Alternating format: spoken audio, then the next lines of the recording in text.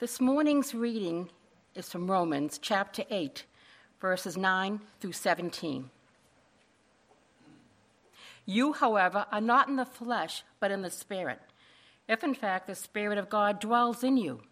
Anyone who does not have the Spirit of Christ does not belong to him.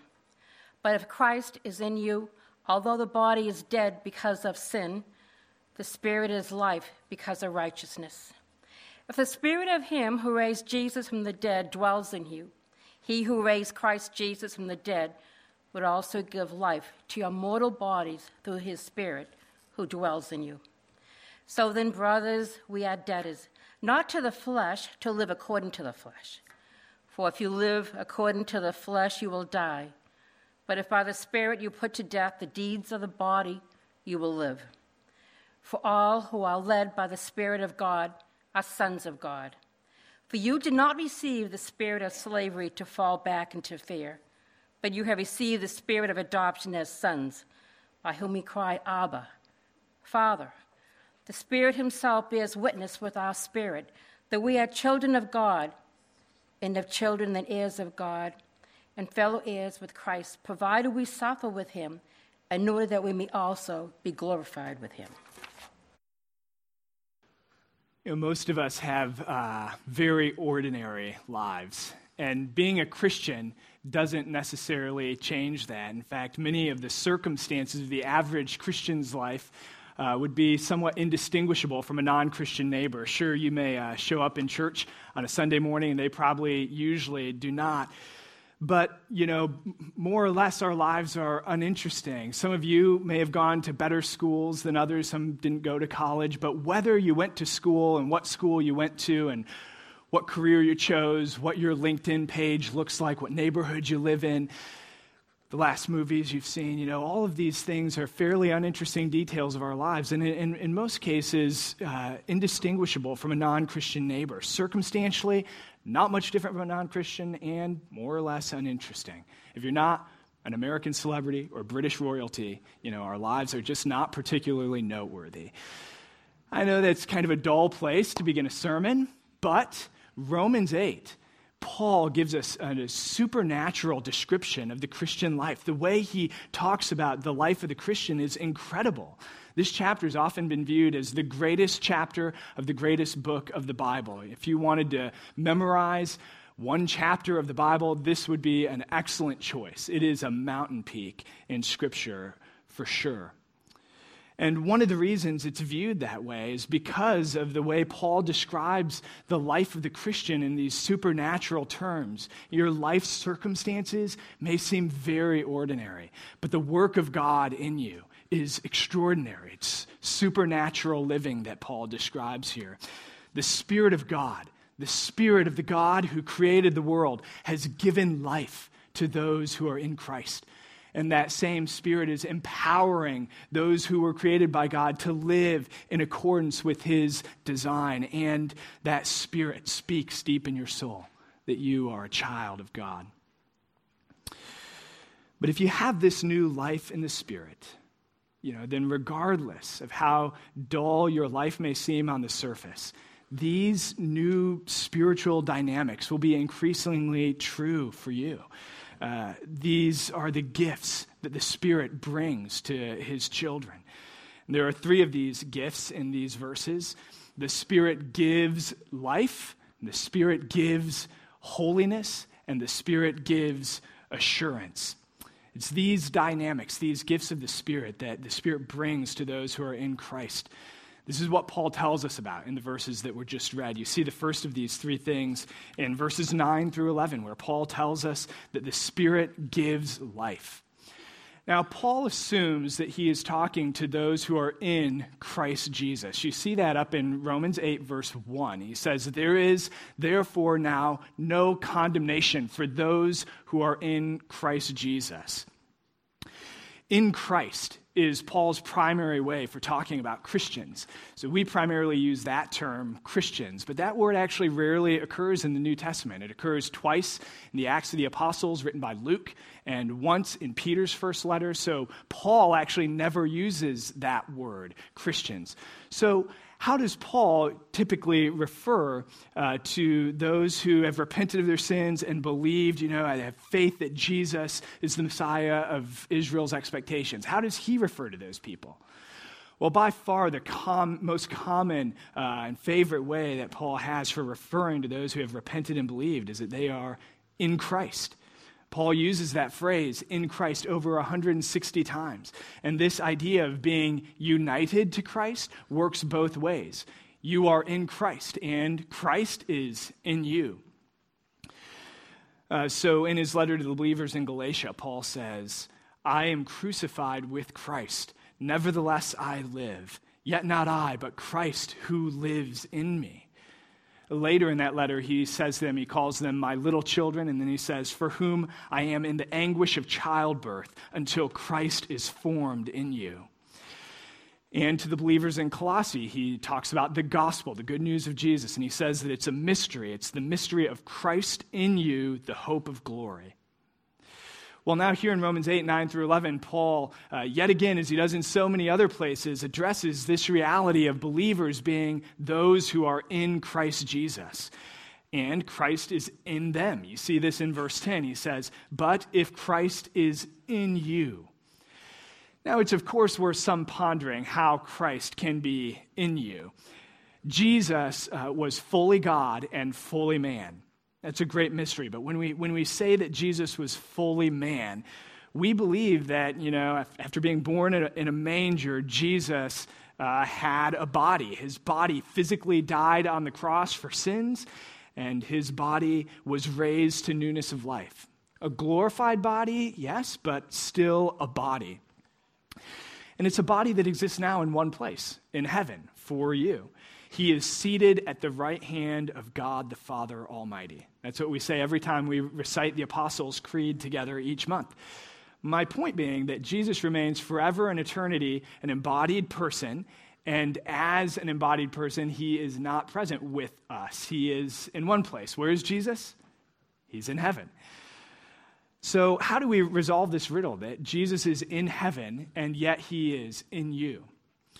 Well, in these verses, Paul correlates Christ being in you and you being in Christ with another spiritual reality. He says, the Spirit dwells in you. He says that 3 times. First in verse 9, it says, you, however, are not in the flesh, but in the Spirit, if in fact, or assuming, the Spirit of God dwells in you. And then he says it twice in verse 11. If the Spirit of him who raised Jesus from the dead, referring to God the Father, God raised Jesus from the dead, if his Spirit dwells in you, then he who raised Jesus from the dead, again, God the Father, God will also give life to your mortal bodies through his Spirit who dwells in you.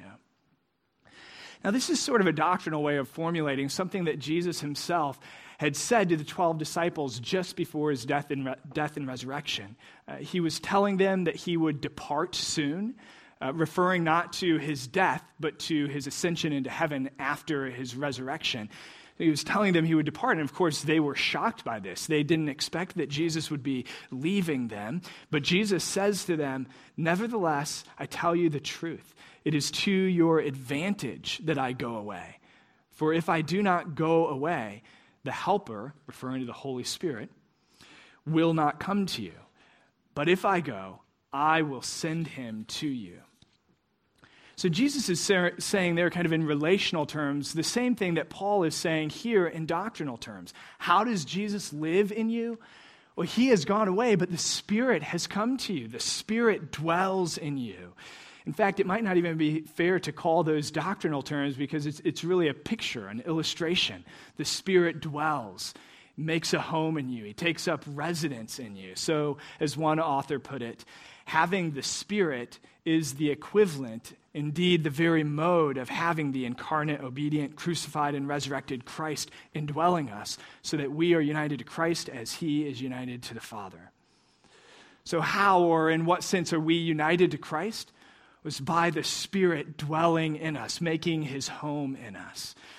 This remains a somewhat mysterious reality, but what are the benefits of this reality? Well, there are many. He gives us 2 in these first few verses.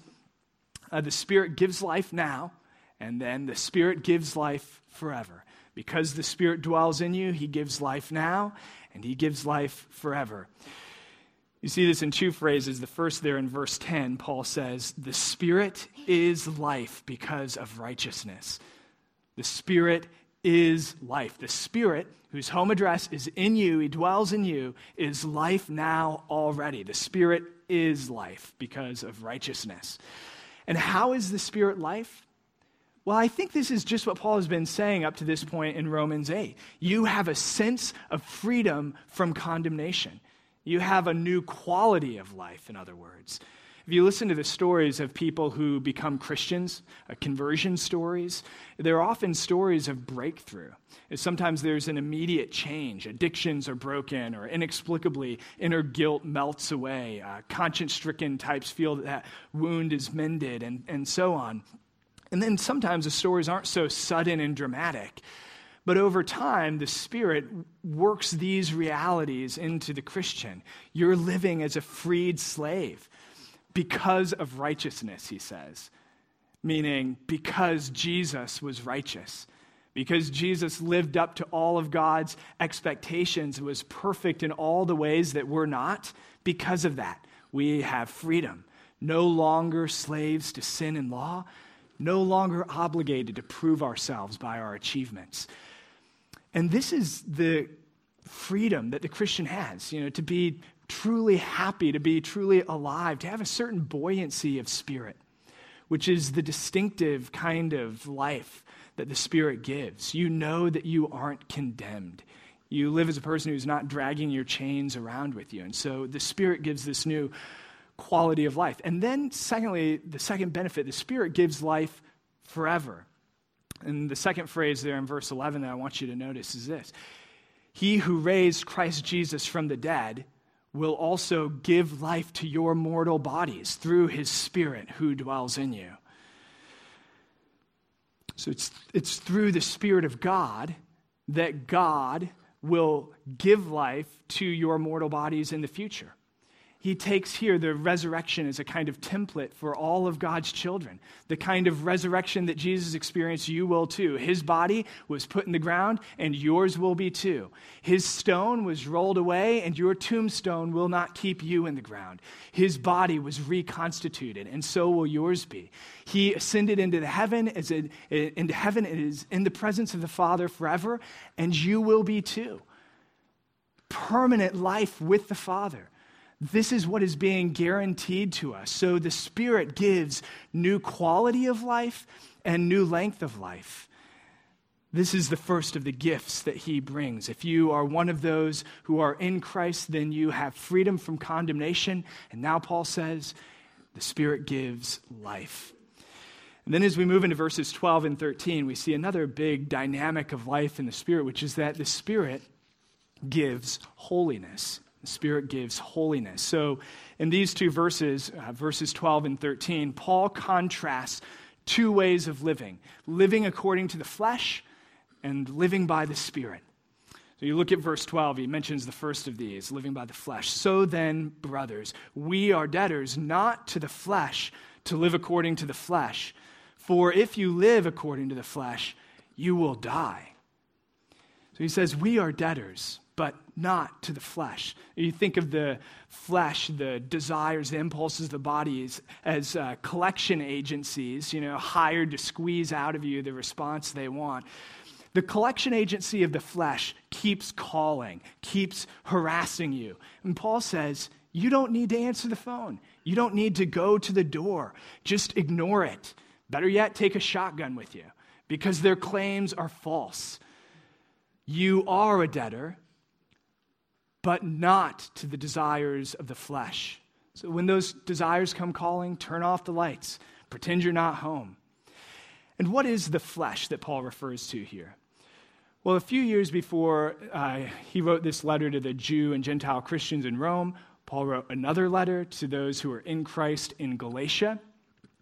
And in that letter, Paul talks about this same thing, the desires of the flesh versus the desires of the Spirit. And there in Galatians 5:19, he says, now the works of the flesh are evident. The works of the flesh, same thing as the flesh here in Romans 8. He says, now the works of the flesh are evident. And then he goes on to list them. He says, the works of the flesh: sexual immorality, impurity, sensuality, idolatry, sorcery, enmity, strife, jealousy, fits of anger, rivalries, dissensions, divisions, envy, drunkenness, orgies, and things like these. It's quite a list. Having an affair, drunken orgies. Yeah, those are on the list, but they're on the same list with jealousy, strife, anger. You know, there's a certain parity or equality of sins. Not all sins have the same immediate consequences, but they're all equally sinful. All sins are not equal, but all sins are equally sinful. So, you know, some of us pride ourselves for not indulging certain sins on this list, and yet you may hang out over here on the other part of the list. Or maybe you find yourself at the very end of this list where he says, and things like these. Paul's point in Romans 8 is that you owe the flesh nothing. You owe these desires nothing. Now, Paul never explicitly finishes that comment. He says, you are a debtor not to the flesh, and you think he'll say, but rather you are a debtor to the Spirit. But that's not actually what he says. However, that's the thrust of this whole contrast. If the Spirit has granted you life, then you are a debtor to the Spirit. And what must you pay? You must live according to the Spirit. If you live as a debtor to the Spirit, then you will truly live. And this is the second half of verse 13. But if by the Spirit you put to death the deeds of the body, you will live. So, to live according to the Spirit means to put to death the deeds of the body. The good old King James Version says, mortify the deeds of the body. And this is the primary duty of debtors: to kill, to murder, to put to death the deeds of the body. John Owen says, you better not neglect this duty for one day of your life. Famously, it says, be killing sin, or sin will be killing you. And what are those deeds of the body that must be put to death? Well, it's certainly that list of sins that we just read, but it's important to note that the deeds of the body includes the desires that lead to those deeds. You know, deeds of the body encompasses the source of those deeds. Where does it come from? What's the root? It's just like when pulling up weeds. You want to kill the whole thing, not just rip off the leaves, but go after the root or it will grow back. So with sin, you never just stop at killing an action. You always want to go at the root. To kill the action alone is actually dangerous. You must always apply your efforts to the desires that give birth to those deeds. So deeds of the body is both those deep impulses or our inner inclinations to bad habits, as well as those habits of sin that actually form out of those desires. Benjamin Rush, you may recognize that name, signer of the Declaration of Independence, and a physician known for bleeding. And evidently, he did a lot of studying of drunkards. Today, we call them alcoholics. He gives an account of an interview with a drunkard. He says, a man who, over the course of 4 weeks, while under treatment of inebriety or alcoholism, secretly drank the alcohol from 6 jars containing morbid specimens. On asking him why he committed this loathsome act, he replied, "Sir, it is as impossible for me to control this diseased appetite as it is for me to control the pulsations of my heart. Were a keg of rum in one corner of the room, and were a cannon constantly discharging balls between me and it, I could not refrain from passing before that cannon in order to get that rum." We all resonate with that guy, don't we? You know, maybe not quite to the same extent, but we all have that kind of compulsive nature to destroy ourselves by sin. And yet, whether you're a Christian or not, we all want to be better people. The Amazon charts reported the most read books of the week. This is from a couple of weeks ago. The top 20 most read books of the week, the number one was an expose about Donald Trump in the White House. Then there were a few memoirs. But then 12 out of those 20 were books about becoming better people. 12 Rules for Life by Jordan Peterson, and The Power of Habit, Habits of Highly Effective People, the How to Win Friends and Influence People, these books like this. We want to be better people, and the Christian wants to be a better person, but wants something more than that. The Christian is a person who desperately wants to please the Father. You have a strong inner compulsion to please God with your life. You want the Spirit who dwells in you to be pleased by the things that you think about and the things that you do in your solitude. So how do you reconcile these two things? We'd run in front of a cannon to indulge momentary impulses. You desperately want to please the Father. How do you reconcile these things? How do you put those deeds of the body to death? John Owen, a 17th century English pastor and theologian, probably the greatest English theologian, preached a series of sermons on the second half of verse 13. But if by the Spirit you put to death the deeds of the body, you will live. A whole sermon series on that half sentence. And it was eventually published as a book called The Mortification of Sin.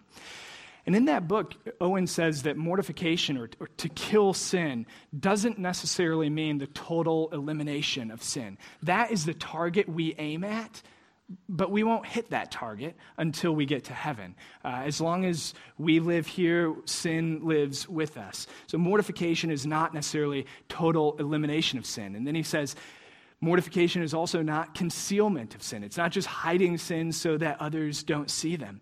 Mortification also is not diverting your attention to other things, and mortification is not occasional victories before cycling back into habitual sin. Okay, so John, what is mortification of sin? John Owen says mortification of sin consists of three things: habitual weakening, constant fighting, and frequent success. Habitual weakening, constant fighting, and frequent success. So the first, habitual weakening, he says this addresses the inner desires, are bent towards sin. We want a habitual weakening of those inner desires to sin. He says some sins are more combustible than others. They're such that just one tiny little temptation is all it takes to ignite a great sin. So we have to first habitually weaken the strength of those desires. How do we do this? It says one way to habitually weaken the inner impulses is to cultivate or develop countervailing impulses. If you are regularly gripped by greed, then practice generosity. If you are lured away by lust frequently, then work on purity, cultivating pure thoughts in your mind. If anger is constantly nagging at you, then develop gentleness and patience and peace toward others. If you're pulled by pride, work on humility, and so on. You have to weaken the root by developing contrary impulses, contrary sort of desires in the heart. This is how you habitually weaken the desires. And then he says the second step is constant fighting against sin. This addresses the action of sins, the deeds of the sin.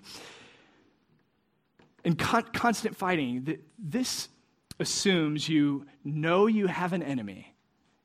You know you have an enemy. You know what your sins are?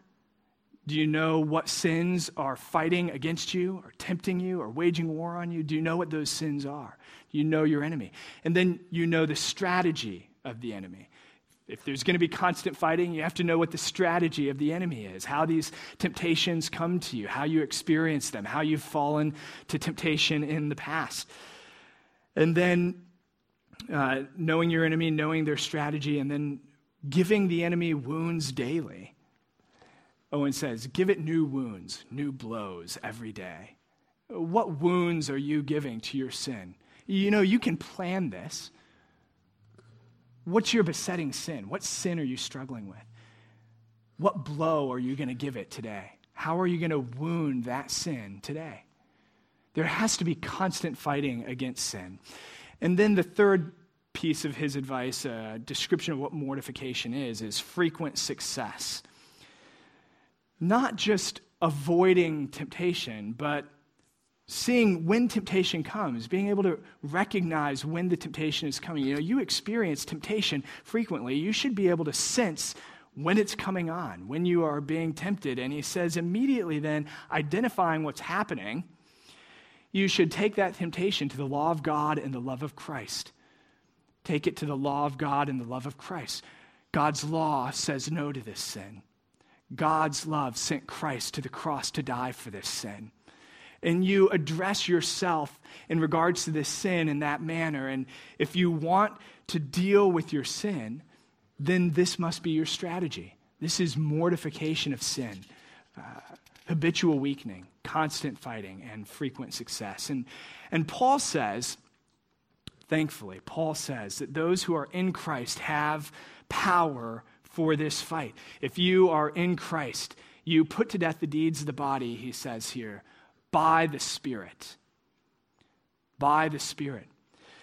So Paul has said that sin indwells us. Said that back in chapter 7. We may be in Christ, but sin still dwells within us. It still camps out in us like an unwelcome squatter. But now Paul says the Spirit dwells within you. If you're in Christ, the Spirit dwells within you and empowers you to do these very things we want to do. He has given us life. We are a debtor to put to death the deeds of the body, and he empowers us to do that. Overcoming sin, then, is not our work applied to our old nature, but it's the work of the Spirit's empowering applied by our new nature. So one author refers to the Holy Spirit as God's empowering presence. God's empowering presence. And I think that's true and helpful, and yet, as another person put it, the Holy Spirit is not an anonymous magnitude and force. Is not an anonymous magnitude and force. In other words, you're not overtaken by a non-rational force. No, God himself is with you, indwelling you in the person of the Spirit. And the Spirit is like your muscle for fighting against sin. He empowers you. You won't make an inch of progress in fighting against sin apart from the Spirit. He is the power, the agency. You put to death the deeds of the body by the Spirit, and yet you must still exert effort. You must strive to put to death the deeds of the body. So the Spirit's power doesn't absolve the Christian of responsibility. Again, Owen says, the Spirit doesn't work our mortification in us in a way that keeps it from being genuinely an act of our own obedience. He works in us and with us, not against us or without us. So again, the Spirit is personal. It's not a non-rational force that overtakes you. So his empowering is relational, not a takeover. So one suggestion for you is pray to the Holy Spirit. Try praying to the Spirit about these things. I think most Christians are comfortable addressing the Father in prayer. I think that's typically how I hear Christians pray, is addressing the Father. I think we're also comfortable addressing Jesus in our prayers as well, especially in giving thanks for his saving work on the cross and resurrection. But I rarely hear us addressing the Spirit. Maybe you feel hesitant to pray to the Spirit. Is that okay? Can I pray to the Spirit, even though I'm not Pentecostal? Yes, you should pray to the Holy Spirit. The Spirit, within the Trinity, the Spirit has the distinctive work of empowering us to live in the way that God wants us to live. If you are struggling to live in that way, pray to the Holy Spirit. Seek his help. This is the very thing he does for us. By the Spirit is the way we put to death the deeds of the body. So let the Spirit be your conversation partner in your attempts to gain victory over sin. Listen, the Spirit will do his work in his people, regardless of whether or not you are familiar with him and his work in your life. The sun gives light and warmth, whether or not you understand the workings of the solar system. And the Spirit will do his work in his people, whether or not they are sensitive to his ways. And yet, for lack of familiarity with his working and sensitivity to his leading, Many Christians are left at a great disadvantage in their communion with God and their pursuit of holiness. So the Spirit empowers those who are in Christ to kill sin. Let's go to him then for help in this. And then the third gift that the Spirit brings to those who are in Christ is the gift of assurance. The Spirit gives assurance. You see this in verses 14 through 17. Look at verse 14. Paul says, "For all who are led by the Spirit of God are sons of God." Now, we have to stop at this point just before moving on. And notice that part of what Paul is teaching is contained in the first word of verse 14, just that little word "for." So there are some big truths in verse 13 about the Spirit empowering us to put to death the deeds of the body.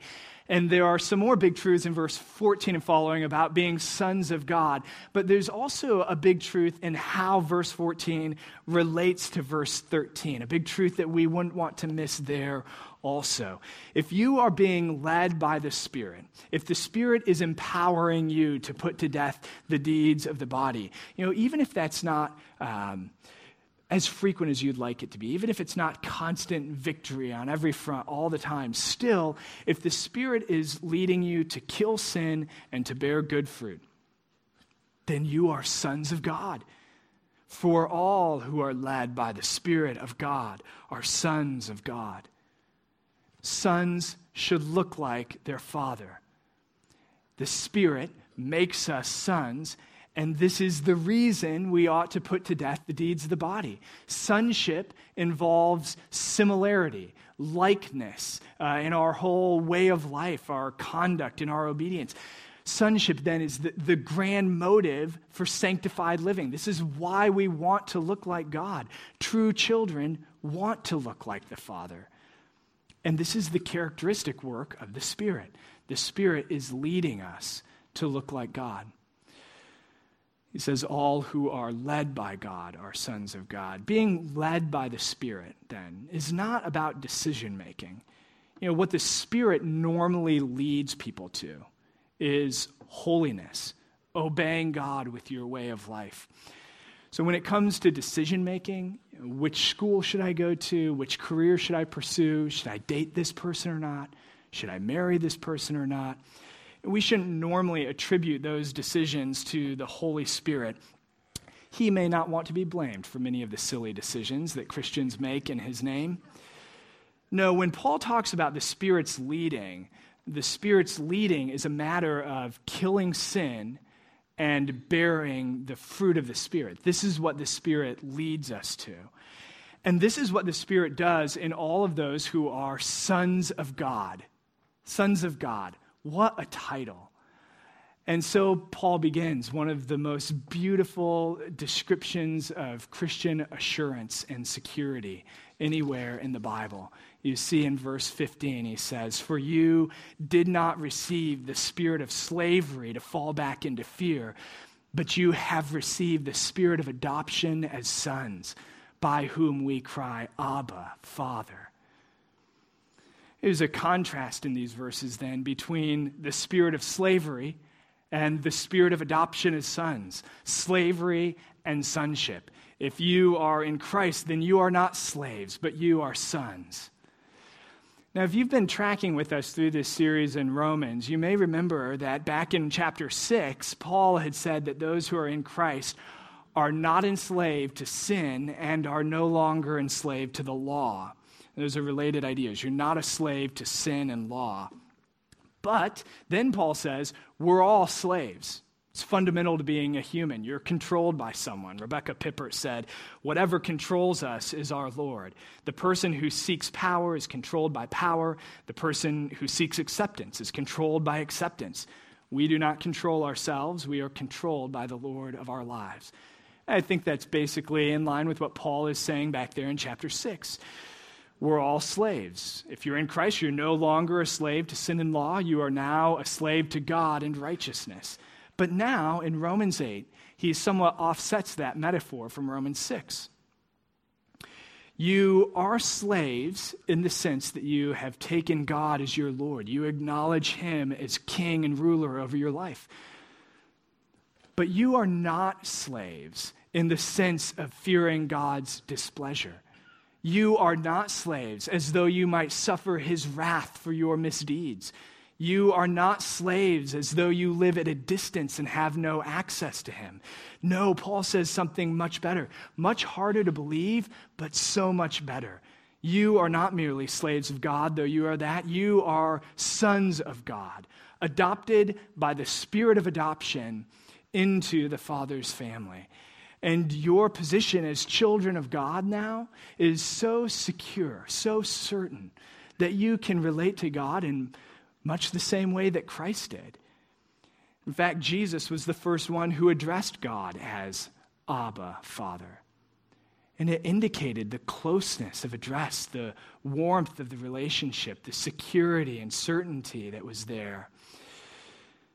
In the Gospel of John, Jesus describes his closeness to the Father. He says, I and the Father are one. And he prays for his followers, that they would experience fellowship, oneness with God the Father in the same way that Christ does with the Father. And this name, Abba, Father, indicates that closeness, that warmth and security of relation, that father-son relationship that Jesus enjoyed with the Father. Now, all God's children enjoy that certainty and security. What a high privilege. Now, I hate to break it to you, but Abba doesn't mean daddy. Someone fabricated that concept 50 years ago, and it has become commonplace, but it's simply not true. It's perhaps even irreverent, depending on how it's applied. Abba was used by adults in solemn and respectful address to their parents, as well as by children, and so it cannot mean daddy. But it does indicate this confident closeness, this certain security. Notice Paul says we cry out, Abba, Father. This isn't a rational calculation of the relationship. This isn't going to the court, to check the files and pull up a birth certificate to confirm the father. This is the reflexive cry of the soul. And then Paul says something more of this in verse 16. He says, the Spirit himself bears witness with our spirit that we are children of God. The Spirit not only grants that adoption, he is the Spirit of adoption, but he also assures us that we are adopted, that we are God's children. The Holy Spirit gives the sense of this reality. The Puritan Thomas Goodwin told this story of a man walking along the road with his little boy, and they were holding hands, father and son, son and father. The little boy knows that this man is his father and knows that his father loves him. But suddenly, as they're walking, the father stops, bends down, picks up his little boy in his arms and wraps his arms around him and gives him a big hug and kisses him on the head and whispers something in his ear, maybe, I love you. And then puts him back down, and they keep walking along. The boy is no more a son after that hug than he was before. The status is unchanged. But how much greater to know this father has his arms wrapped around you and to hear his voice whispering in your ear, I love you. This is what the Spirit does. This is what it means that the Spirit bears witness with our spirit that we are children of God. He assures to us, gives us the sense of this reality, this status that we have as children of God. The Spirit confirms the reality of it. We are beloved sons and daughters of God. How we need to hear the Spirit's voice speaking that to us. That is who we are. More fundamental than anything else about our identity is that we are beloved sons and daughters of God. If you want to answer that question, who am I? We're tempted to answer that in so many different ways. I am what I do. I am the collection of my successes from this past week or the collection of my failures from this past week. I am what I have. the collection of everything that I've amassed with my life. I am what I feel. I am what other people say about me, their affirmation or their denial. But the Spirit says, you are beloved sons and daughters of God. So listen, you can build your identity on any of those other things, but any kind of identity building that you construct will never be up to code. This Spirit-given identity is what we need. And it has to become more fundamental and pervasive than any other aspect of our identity. So then we don't each construct identity for ourselves based on our own choices and preferences.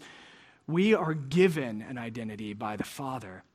And this is a fundamental distinction between Western secular thought and Christianity. Secularism says we each construct our identity. Christianity says we inherit our identity from God, a received, not a constructed identity. So then what of those days that you don't feel it? When you don't hear the Spirit in your spirit bearing witness?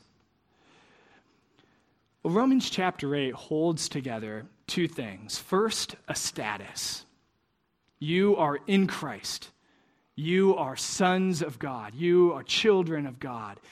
Later in this chapter, Paul will say, nothing can separate us from the love of God in Christ Jesus. Nothing in heaven above or earth below can separate you from the love of God. This is unshakable union. But then second, Paul speaks not only of a status, but also of experience. The Spirit bears witness with our spirit. The Spirit empowers us. The Spirit causes us to cry out.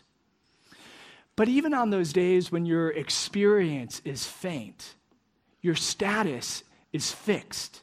It's unchanging. Your sense or confidence about these things may be more pronounced on Sunday than on Friday, but your status is fixed.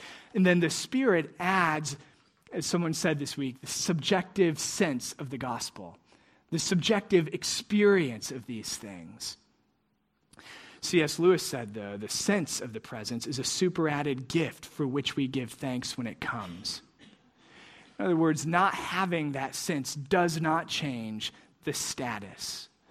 Now, we may be overly prone to think about salvation, our conversion, in overly doctrinal or rational or intellectual terms.